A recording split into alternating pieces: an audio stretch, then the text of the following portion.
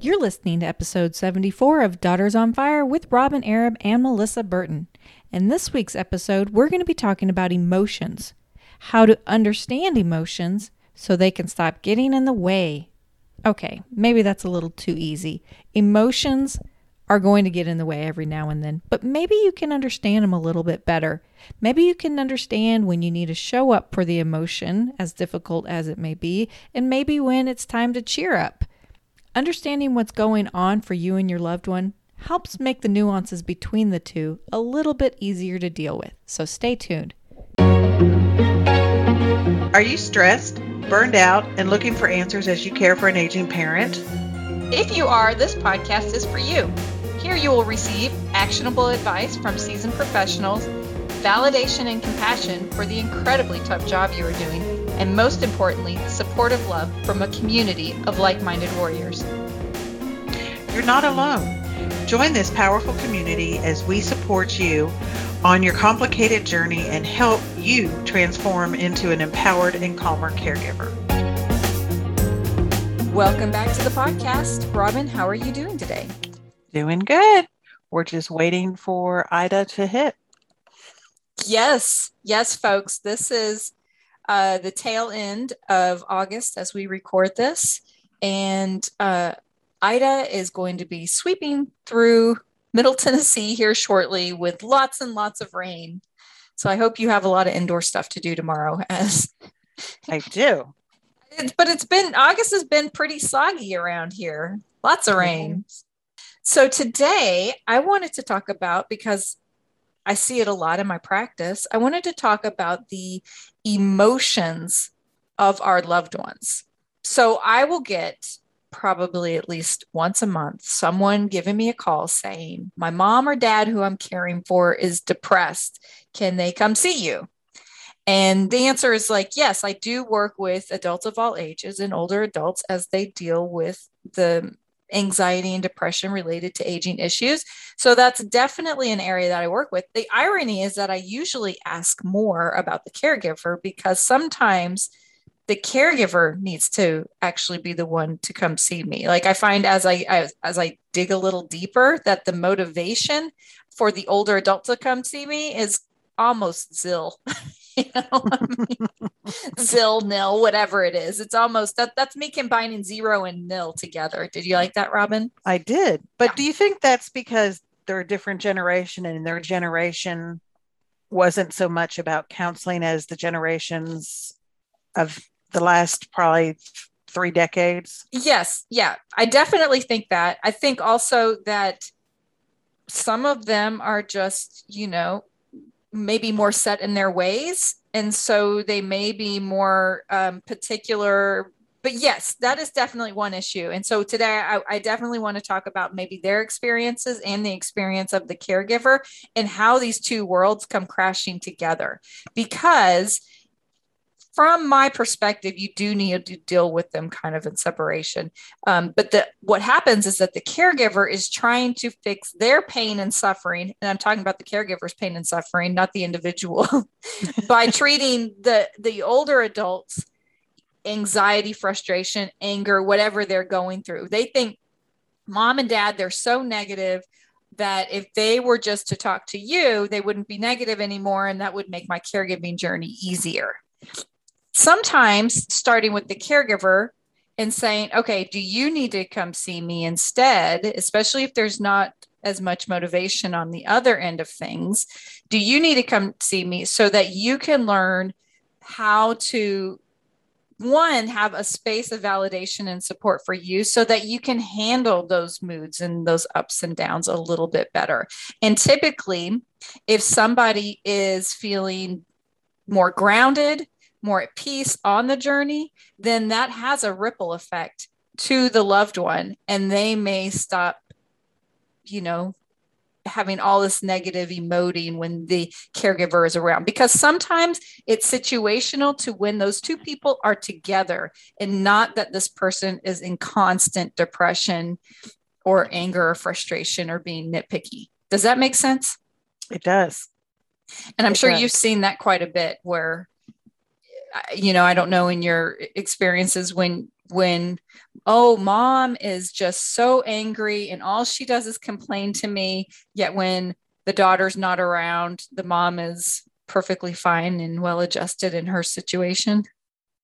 I think, yes. And I think a lot of times in that situation, what's happening is if mom is the caregiver for the spouse and she's so frustrated, she needs to get some of that off her chest. Mm-hmm. She feels more comfortable. It's a safe zone for her to go to this daughter and say all these things because she knows her daughter loves her dad, husband, just as much as she does. And it's not going to go beyond the family. We don't want to take our business outside of the family.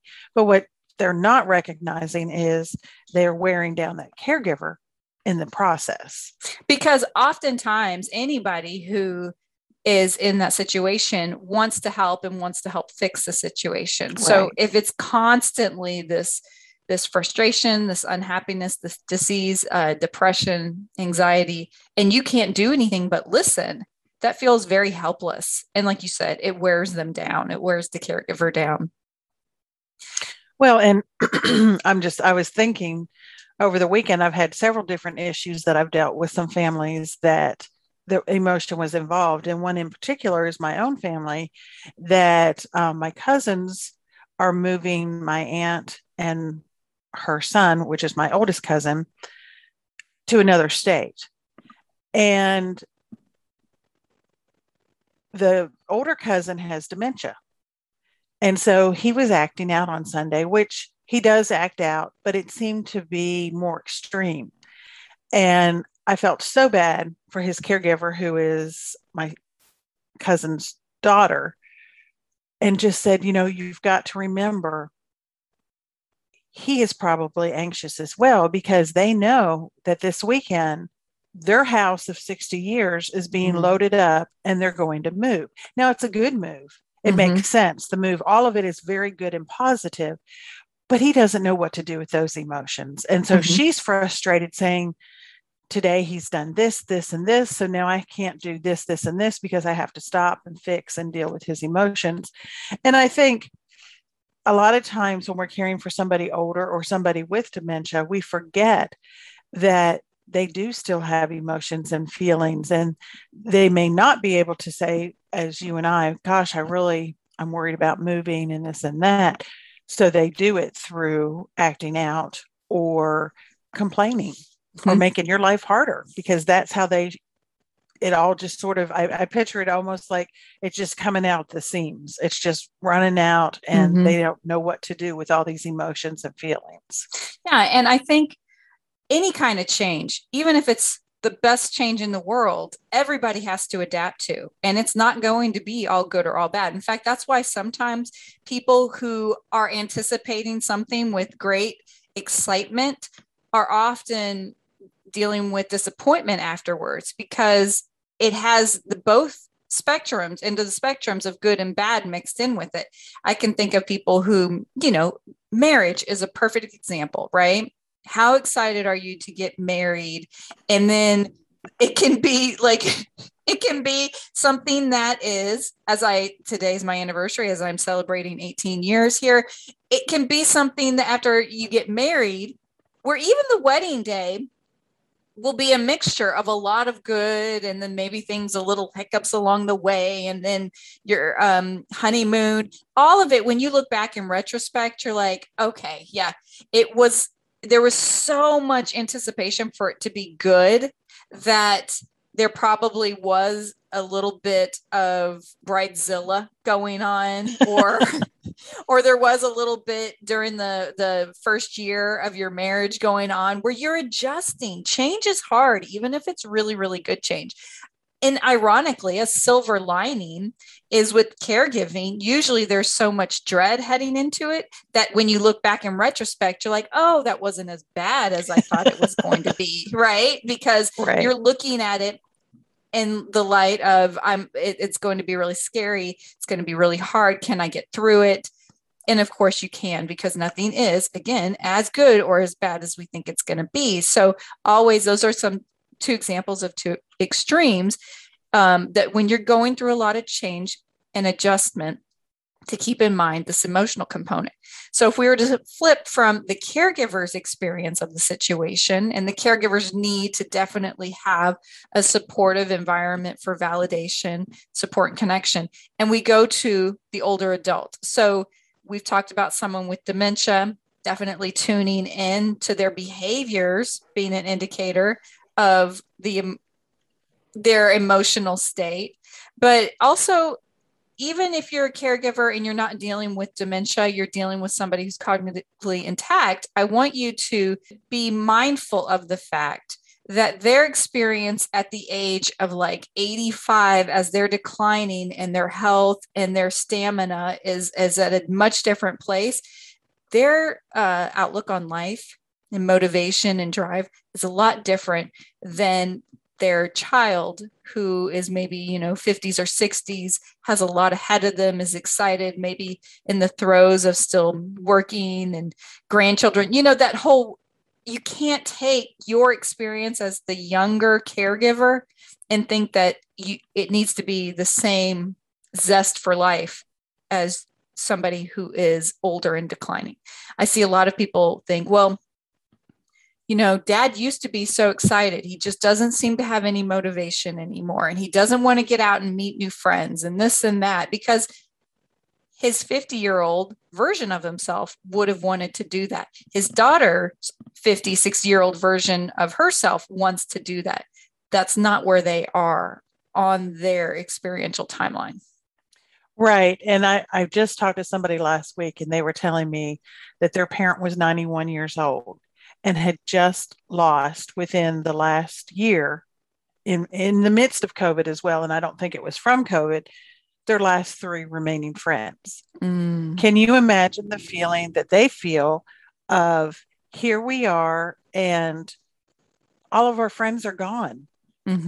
And we are by ourselves. You have family, but it's different. We all talk to our friends differently than we talk to our children or even our parents. But it is a little, I would assume, lonely. That here you are, no friends around, you're living alone. Who's coming to visit you? Who's not coming to visit you? You don't feel good.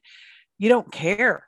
You either don't care if you live or die, or you also, my mom would measure things in, and I think I've said this before, I'm not buying a new washer because I won't outlive it, or things like that. And I think that's their way of saying, gosh, the end is near. And letting go. And I don't think we have to feel a need to artificially recreate the life that they once lived in order to give them motivation to keep living. I think it's this journey of letting go that's okay. And I'm not saying don't intervene and don't try to help improve quality of life. I think that's very, very important. But also keep in mind that you might only improve it incrementally because you can't take them back in time. Well, and to your point earlier, we can't fix it. If you bring back a memory from when they were 60 years old, they might enjoy that, but that's not going to fix the feeling they have now. So I think we do tend to think, well, why isn't dad so rambunctious, or trying to meet friends in his new assisted living. Right. And it may hurt. It may hurt dad to physically hurt him to get up out of the chair or do whatever. And so those are things that I think as children, it scares us, but we forget their emotions. So we try to fix it. And all that does, I think, is increase the anxiety. It increases distance between the connection between you. Right. They just don't understand it. They don't get me. And I think that's the biggest thing, is sometimes it's not about changing the emotion. It's about being present with the emotion. Yes. And that's hurtful too, to hear that. But that's part of the job of the caregiver, is to allow that emotion to flow. And it's sometimes it's just hard. It's a hard concept. And the only reason, because I'm not there either, the only reason I have a different perspective on it is that I've been alongside so many people that have been through it, that I have witnessed it, and I can share that, I can bear witness to their experience through two other people who are going through it, is that, that our experience and what we want out of life right now is not what we will want out of life when we're nearing the end. It's a much different feeling. And it is a feeling about letting go. And I think this is an anecdotal story maybe that people tell who've worked in nursing homes along the way. It's the story of, will you go visit Miss Smith? She is so depressed. She keeps talking about, wanting to die. And so go fix her, right? Go talk to her and go fix her. And going down and sitting down with Mrs. Smith. And she says, I've lived a really long, good life. Like you said, Robin, I've lost all of my best friends. I've lost my husband. My body is declining. I believe that I'm going on to somewhere better. Why would I want to keep living? I'm not going to hasten my life away, and I'm not going to be a harm to myself. But why at this stage of the game do you all feel it's so important for me to want to keep living? And it is true that we need to remember that our lives do come to an end. And at some point, I think people who are aging and declining, they start to let go, and that's okay. I think you're right. And I think that's probably one of the hardest things for caregivers to face, because does it look like a failure to them because they couldn't rally them? Mm-hmm. Or is it a success because you sit alongside them? Mm-hmm. Mm-hmm. And learn from them? So it is confusing, and we all have emotions, whether we're young or old. The kids throw temper tantrums. Sometimes the old people do too. Mm-hmm. Mm-hmm. And it could be that one day you're sitting with the emotion and one day you're bringing a smile to their face, and you feel like, okay, I boosted them up out of that dreary mood. And the other day it's like, no, you just sit there. Like tomorrow here in Nashville, you just sit in the rain. Okay. Right. You just let it rain. Well, and my girlfriend, who I've talked about a lot, that her mother is in a facility and her sister is the fixer. My friend is not. And I said, just go. Take your laptop, take your iPad, just sit with. That's all she wants. She doesn't want you to feed her, bathe her, dress her, get her up and walk. She doesn't care about any of those things. She just wants somebody around. Mm-hmm. And she said, we'll have a game show or something on TV, and we might chuckle every now and again. But that's all it takes. It's not hard. It's not a hard job. It's hard to handle, I guess, mm-hmm. the emotions. Yeah, that's a good way to put it. Because they're unseen. Yeah. Yeah. Is that they're hard to handle. Yep. So making space for what is. Yeah. And then also a little public service announcement, reaching out to maybe the professional and outside support, because it may be that you are that caregiver that can't bring a smile to their face, but somebody else might have the expertise or the connection that can in that moment. So just be aware of building your team. Have we said that before, Robin? Once or twice. Leaning on other people and also for that caregiver, knowing that maybe your emotional support is just as important or maybe more important than your loved one's emotional support. So if you're thinking they might need it, step back and say, do I need it too? Make it a family affair. Yes. All right. We'll see you all next time. We hope you enjoyed today's episode and ask that you subscribe to this podcast. If you find this podcast helpful, please leave a review so we can reach more women like you. You are not alone on your journey, and the Fire Tribe is here to support you. Check us out at daughtersonfire.com and our Facebook group for more support and resources. Until next time, remember, you are the fire that fuels the engine of life.